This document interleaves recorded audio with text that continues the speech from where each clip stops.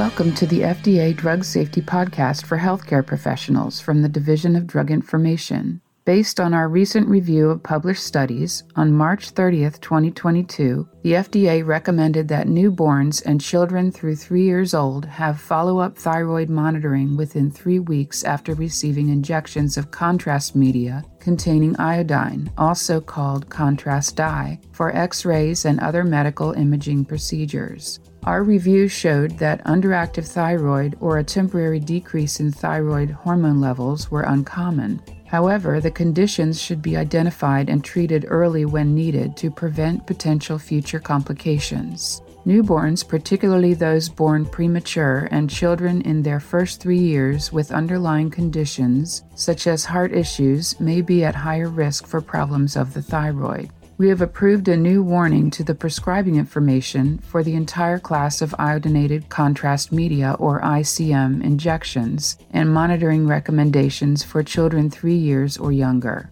The warning describes the risk of underactive thyroid or a temporary decrease in thyroid hormone levels. These risks and recommendations pertain to ICM given as an injection through an artery or vein. Healthcare professionals should perform appropriate monitoring of patients from birth through 3 years for the possibility of hypothyroidism or a temporary decrease in thyroid hormone levels following exposure to ICM. Consider evaluating thyroid function within 3 weeks, especially in term and preterm neonates and children with some underlying conditions. If thyroid dysfunction is detected, treat and monitor thyroid function as clinically needed to avoid future cognitive and other developmental disabilities. Certain pediatric patients are at an increased risk, including those who are newborns or have very low birth weight, prematurity, or the presence of cardiac or other conditions such as those requiring care in neonatal or pediatric intensive care units.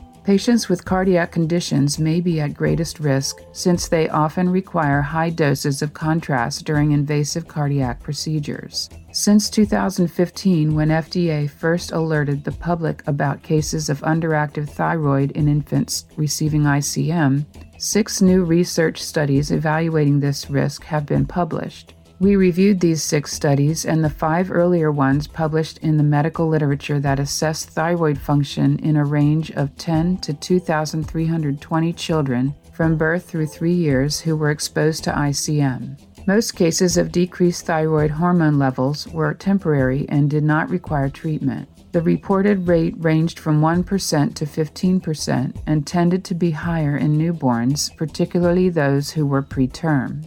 Patients with cardiac conditions were at greatest risk since they often require high doses of contrast during invasive cardiac procedures, such as catheterization and computed tomography. The time from ICM exposure to diagnosis ranged between 8.5 and 138 days, with most occurring within 3 weeks in some of the publications. In 2015, we required the manufacturers of ICM products to conduct a study to investigate this safety issue further. However, we have concluded, based on our review of the published studies, that there is compelling evidence of a significant risk for underactive thyroid or a temporary decrease in thyroid hormone levels in newborns and children through 3 years after exposure to ICM. Therefore, the study by the manufacturers is no longer needed. Side effects involving ICM and other medicines should be reported to FDA's MedWatch reporting program at fda.gov/medwatch.